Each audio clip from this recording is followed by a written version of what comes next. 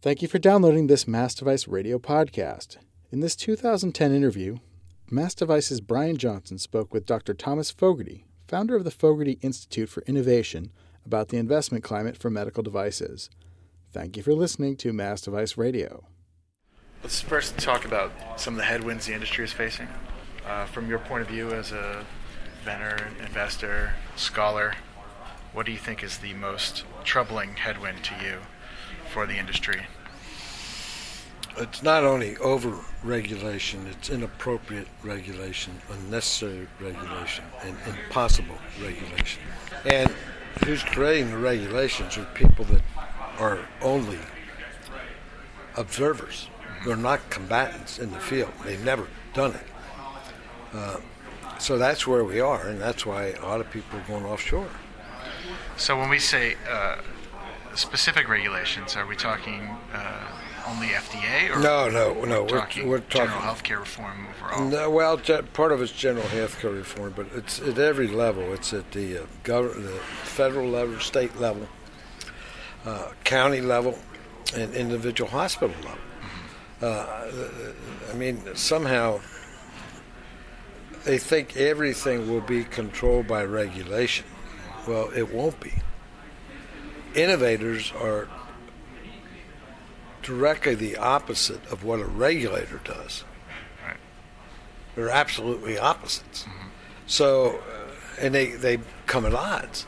And from a regulator standpoint, most of it is evolving around, at least in the medical business, safety and efficacy. Well, most of them don't understand safety. Most of them don't understand if something is not done, that patient will either die or be compromised. Mm. And I've had technologies presented to the FDA. That doesn't cause a death. So therefore, we're going to command this. What's crazy, people like to live a better life. It's very, very important they do. They put that in the same category as a life-threatening device. It's not. So it's a lack of knowledge and understanding. The FDA at the higher level is well-intended and they're very knowledgeable. It's at the lower levels where they have a very high rate of change in personnel. So at the reviewer level? Yeah. Okay. Do you think that the changes proposed for the 510K program are fair and equitable for the industry, or do you think it's going to hurt innovation? Well, it's not the regulation. It's the interpretation of the regulation. I think it's going to hurt big time. If some of it has not been determined what the regulations are going to be. Right. We just know they're going to change. So not knowing what the proposed changes are, it's difficult to make an assessment. But one issue that I feel very strongly about, changes in the 510K is going to be looked at by the Institute of Medicine. There are very few people on that panel that have actually practiced medicine in the real sense. They've been administrators almost all their life. They've never done a 510K. They don't understand equivalency. There's so much they don't understand.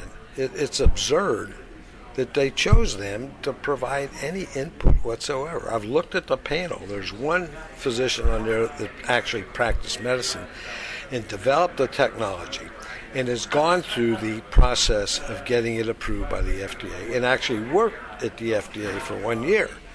He's the only knowledgeable person I have really identified on that panel. There are some doctors, but they're think tankers. You said in your talk that the venture model was broken? Yes.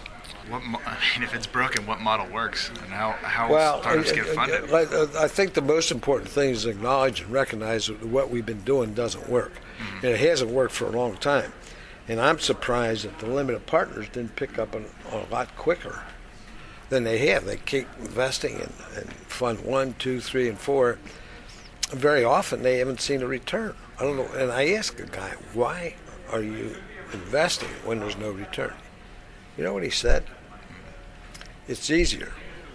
We know what we're dealing with. I said, do you realize what you've lost?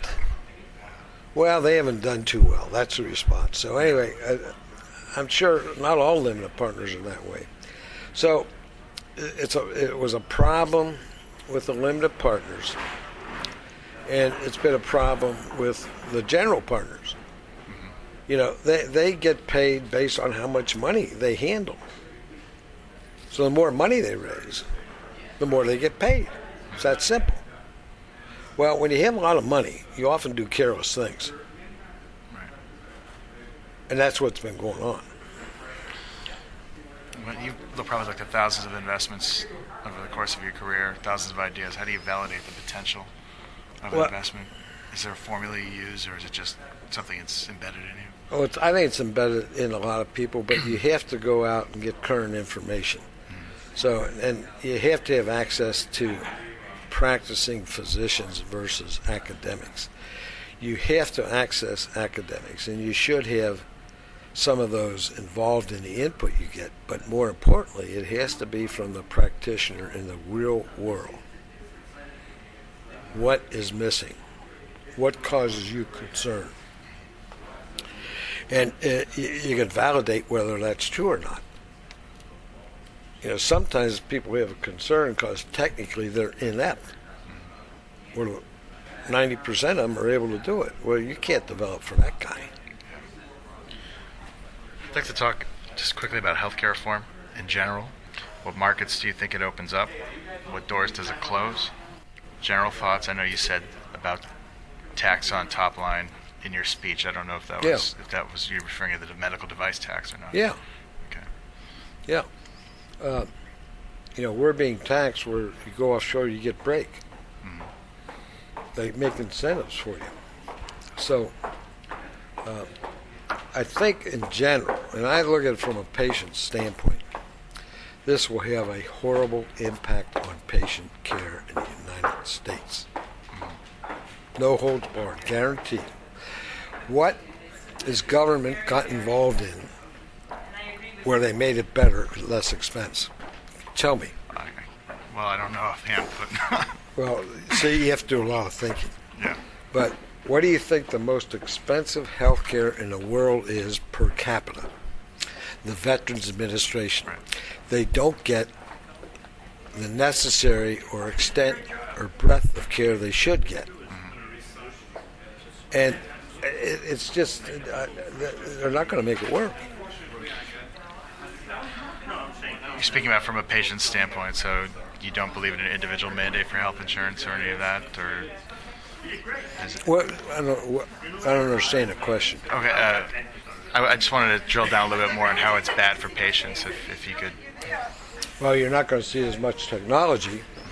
You're not going to see reimbursement necessary in some areas.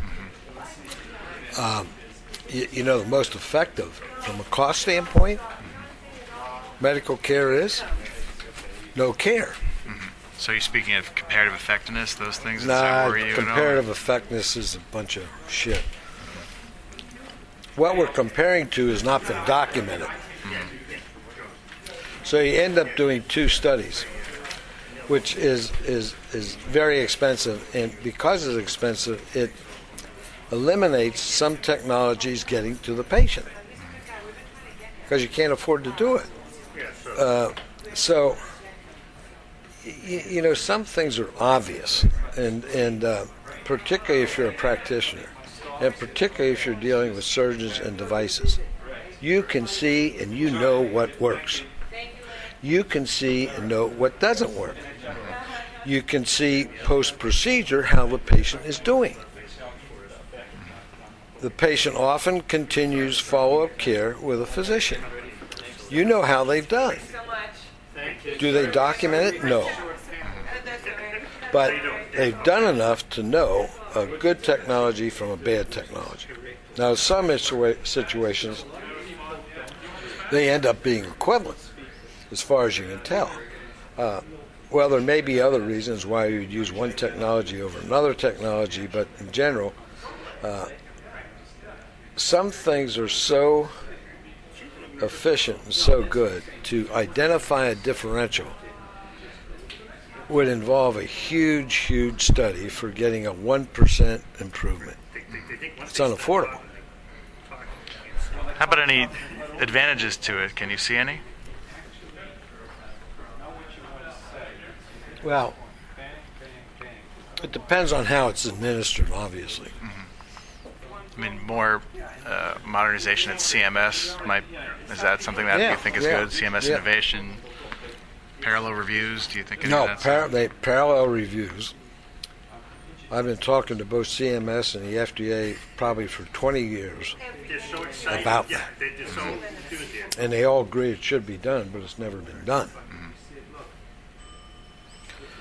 But that is obviously something that is needed.